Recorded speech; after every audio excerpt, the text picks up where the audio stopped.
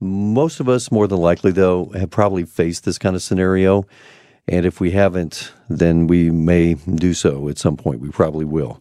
This is the deal. Someone you are close to, a dear friend, a family member, someone in your church small group, a neighbor, whatever the case may be, they just had a loved one pass away.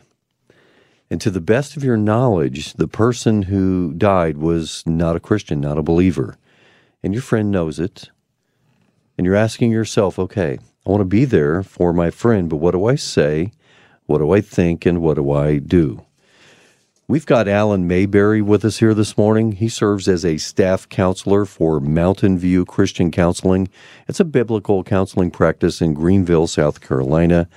And he wrote an article about this that was posted online, and it caught my eye, and I'm thinking, man, I want to talk to Alan about this because I think this could help a lot of us. So, Alan, good morning to you, my friend. How are you?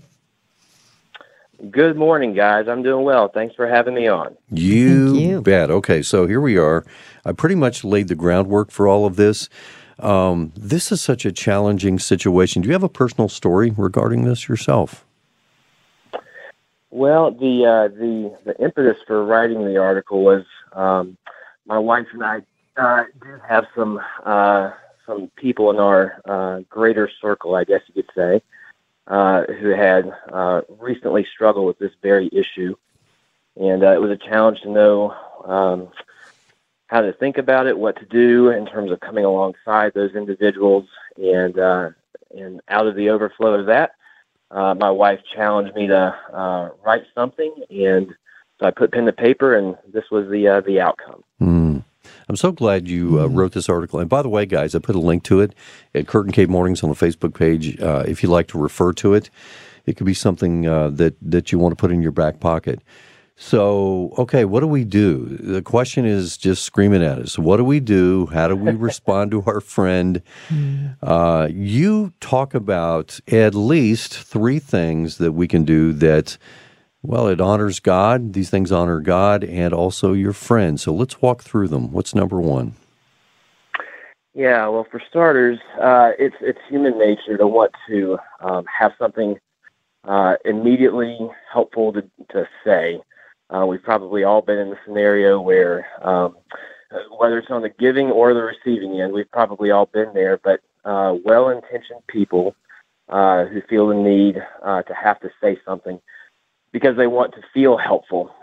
And so whether that's saying they know exactly where you've been because they've been there themselves, which again is a noble attempt, but the reality is even if 2 people have gone through similar circumstances, they're still different people. And to say to somebody who's going through this kind of struggle, I had a loved one die, or I've gone through other trials and difficulties, I know exactly what you're going through, actually does ring hollow with the hearer. So the first thing you want to do is simply be present. Weep with them. You don't have to have any answers. Frankly, in one sense, there really aren't any answers. So the biggest gift that you can give that individual is reflect the emotion that they're feeling to some degree. If they're grieving, which they probably are, sit with them. More than any answer verbally that you can give is just to be there with them. So that's the first thing that you can do. Before we move to the second thing, I'm just thinking about, and you point this out as well in your article, good example of this, Jesus wept, the shortest verse in the entire Bible. And Jesus weeping at the grave of his friend Lazarus, even though he knows what's going to happen, he's going to resurrect him from the dead, he's still crying, and that baffles some people. But what do you think's going on in that scenario with Jesus? Yeah, well, among other things, I think he's relating to his friends, to people who've been made in the image of God. He, like you said, he knew exactly what was about to happen because he was the one who was going to make it happen. And yet, that did not lead him to try to circumvent or to jump ahead and say, no, this is going to be okay. You should not be sad. You shouldn't grieve. I'm about to come on the scene and resurrect Lazarus, the reality is that a godly response often is to grieve. And so Jesus, he was perfectly God, but he was also the perfect human. And so the fact that he grieves tells us there is actually something very good and right as human beings made in the image of God to grieve in those kinds of circumstances. So yeah, he was relating to, and he felt deeply the effects of sin. Yes, he was about to resurrect Lazarus, but sin had still corrupted his good world, and if it were not for sin, this would not have happened in the first place.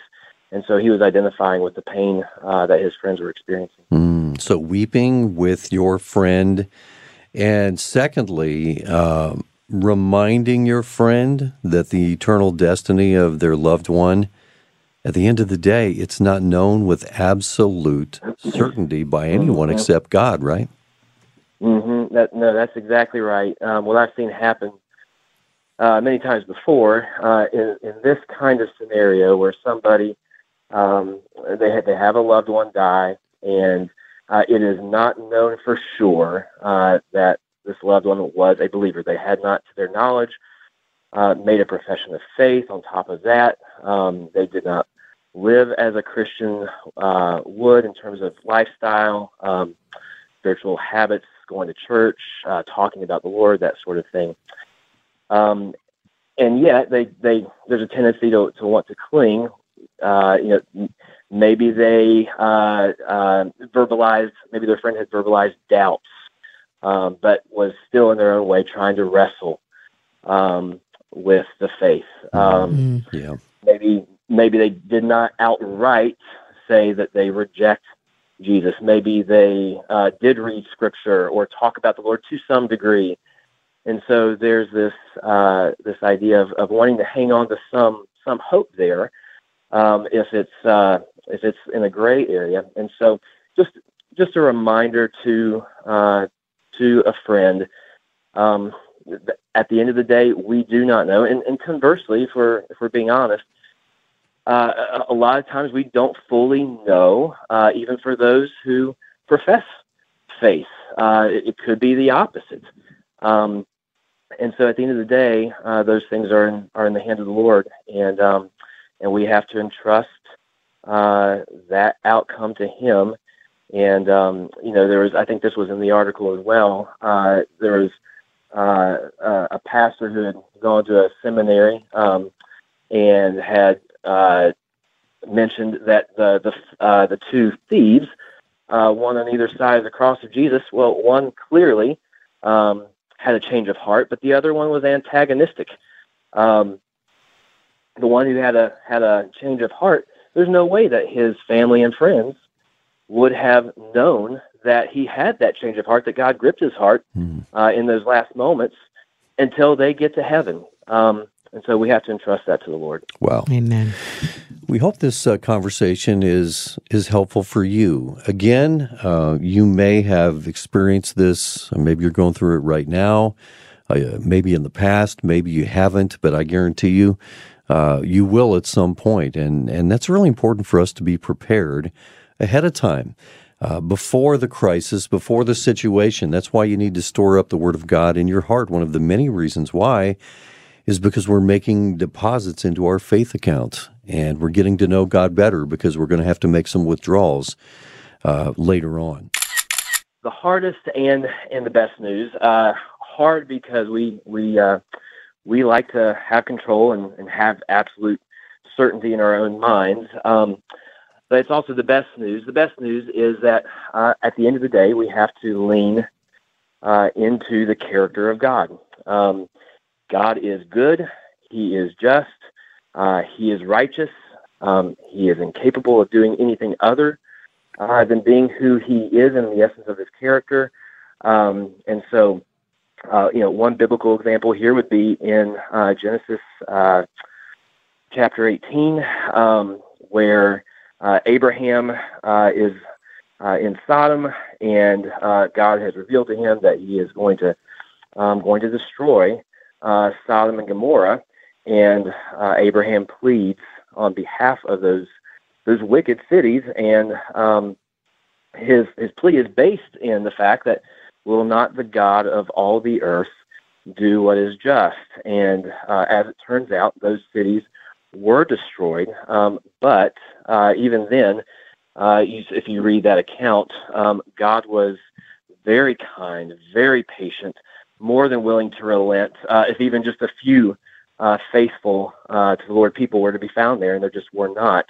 But what Abraham had to do at the end of the day was he had to trust God's character, and so that's also what we have to do. We have to encourage our friends or our family members who are experiencing something like this, the death of a loved one, and by all accounts, they did not know the Lord. Is he good? And our friend or our loved one, they may really, really wrestle with that, and we need to be patient with them. This is where it's so crucial as well, by the way, that I think you mentioned this, Kurt, a little bit ago.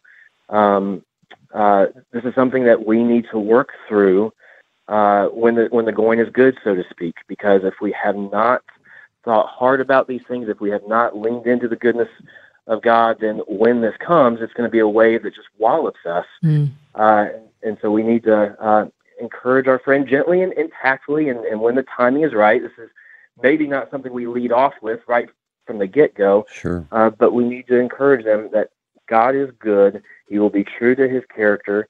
And I'll add this too. If our friend is a believer and yet they are still in this moment, maybe they really do believe that God is good, but they are still struggling emotionally in the moment, be really patient with them. There may come a time where later on down the road, they look back on it, on this current time and realize, perhaps some things I did or said in the moment of heartache. I'm glad, I'm glad God was patient with me and did not respond to me or strike me with lightning just because I questioned him or said that's not fair. But yeah, to answer your question, at the end of the day, we really do have ultimately nowhere else to go besides this. Is God good? And if he is, then lean into that. And if he's not, then there's, as Paul says in 1 Corinthians, there's no hope, period. So really those are the two alternatives. And so we lean into the goodness of God as the Bible describes it to us. I like Amen. that. Amen. This is so helpful. I'm thinking about, Alan, I'm thinking about pastors who are called upon to preach or officiate funerals of folks who are not believers, right? They're unbelievers. Here they are. They've got this great responsibility to be up there, but they don't want to be giving false hope to those folks who are listening, and yet you want to comfort them. That must be one of the hardest things that pastors are called to do. Absolutely. And I am not a pastor, but I can only imagine that would be I would think that would be the sort of scenario that would keep me awake at night, the night before having to officiate a funeral. There's one pastor I can think of right off the bat who's well known, who one time made the comment that he would rather do any other kind of funeral aside from this kind.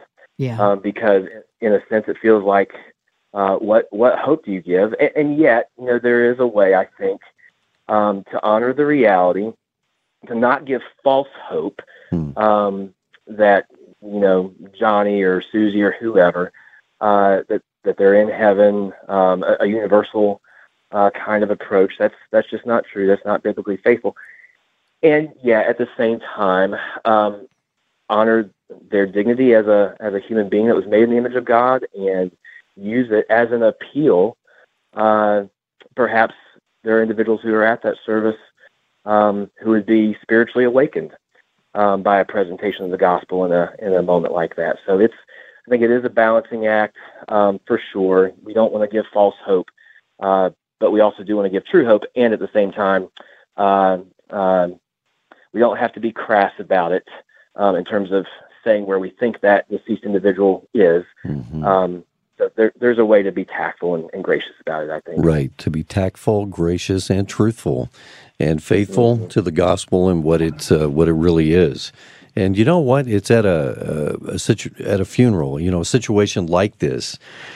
That's when you really get people's attention who normally aren't thinking about their mortality, right? I mean, here it is. Here's the reality. We all are going to die. And it gives them the opportunity to embrace this and face it and not just kind of go about our daily lives and ignore it as if it's not going to happen. And so if anybody, so it seems to me, is spiritually open, there are some moments where we may be more open than other moments, or people may be more open to the gospel message than other moments. And I think that it would be a danger to squander that opportunity to minister to them because, after all, we're all going to live forever somewhere, either in heaven with the Lord or in a very real place called hell. We got Anonymous joining us on line 3. Okay, so hi, Anonymous. How are you? Most of the people that I know that lose somebody, they're already Christians. I mean, and it's easy. The Holy Spirit just kind of leads you. Mm-hmm. But just a stranger, somebody you run across, they're a little bit more challenging. And when I meet them at the gas pump or the grocery store, wherever, it's hard to develop a relationship enough to find these things out. Mm-hmm. But I'm thinking of it from this angle. I have been there. Probably everybody has. You go and visit, and, you kind of have a feeling they're fixing to get on the wrong bus into eternity. Yeah. Mm-hmm. And so, you're listening and waiting, and they're talking to you, and you're trying to, be there and listen. Mm-hmm. But at the same time, honey, I've hesitated and kind of stammered, and I think, all right, well, I'm sorry I have to leave now. But before I go, let's say a prayer. And, you kind of fit it all in. Yeah, but what you're talking about, Miss Lou, is, boy, that's something that we all deal with as followers of Jesus, right? Timing is so vitally important. Alan, would you say that following the lead of the Holy Spirit, and the better we know God, the better we know the Word of God, the more we hear His voice and follow that prompting, and it's all about how we walk with the Lord, and He can open the door, and hopefully we know when He's prompting us to walk through that door. I think sometimes we talk ourselves out of walking through the door, though. Yeah, no, absolutely. I think, I've been there as well in that scenario. I think that really is where you lean into the Holy Spirit and you pray. Sometimes, it's a time constraint, and it's just, Lord, quickly in your mind, help. Give me the words to say here. I think, too, at the end of the day, every situation is different. Yeah, I agree. Due to time constraints, if you have, or the personality of both yourself and the other individual that you just met, or who's a stranger that you don't know very well, if there's more time, ask questions, poke and prod gently a little bit. If you only have 30 seconds, the reality is you may not have that much time to say anything, and that's where, again, speaking of leaning into the goodness and justice of God, at the end of the day, we also have to trust that He is sovereign. And if we're the individual that He intends to speak more overtly or more explicitly to that individual, Lord, help me to be bold. And if we don't have that opportunity, Lord, really, ultimately, it does not depend upon me. You're strong enough and able enough to use somebody else. And maybe I just do let them know that I'm going to pray for them and minister to them that way. Let's go to Karen in Ocala. Hi, Karen. How are you? Very well. I am a hairdresser, and I have a unique opportunity to have people in my chair that are very vulnerable, and they come and they share the loss, and it's been really quite incredible. I keep asking the Lord to take that burden, because every day I hear such great sadness. I had a client walk in, and she passed me a tiny note. It was just before Christmas, and it was such a tiny little note, and she wrote with her hands that her husband died very suddenly and that she couldn't talk about it. And all I thought was, my goodness, I have this opportunity, and it comes often. Most of the time, they are people that have faith, and I'm grateful for that, because even if it's Catholic, I could still walk through that and constantly put the light on Christ and the work of Christ. And the cross, the thief on the cross, is my stronghold, shall we say, because I know that God's will, I could guarantee God's will is that all would be saved.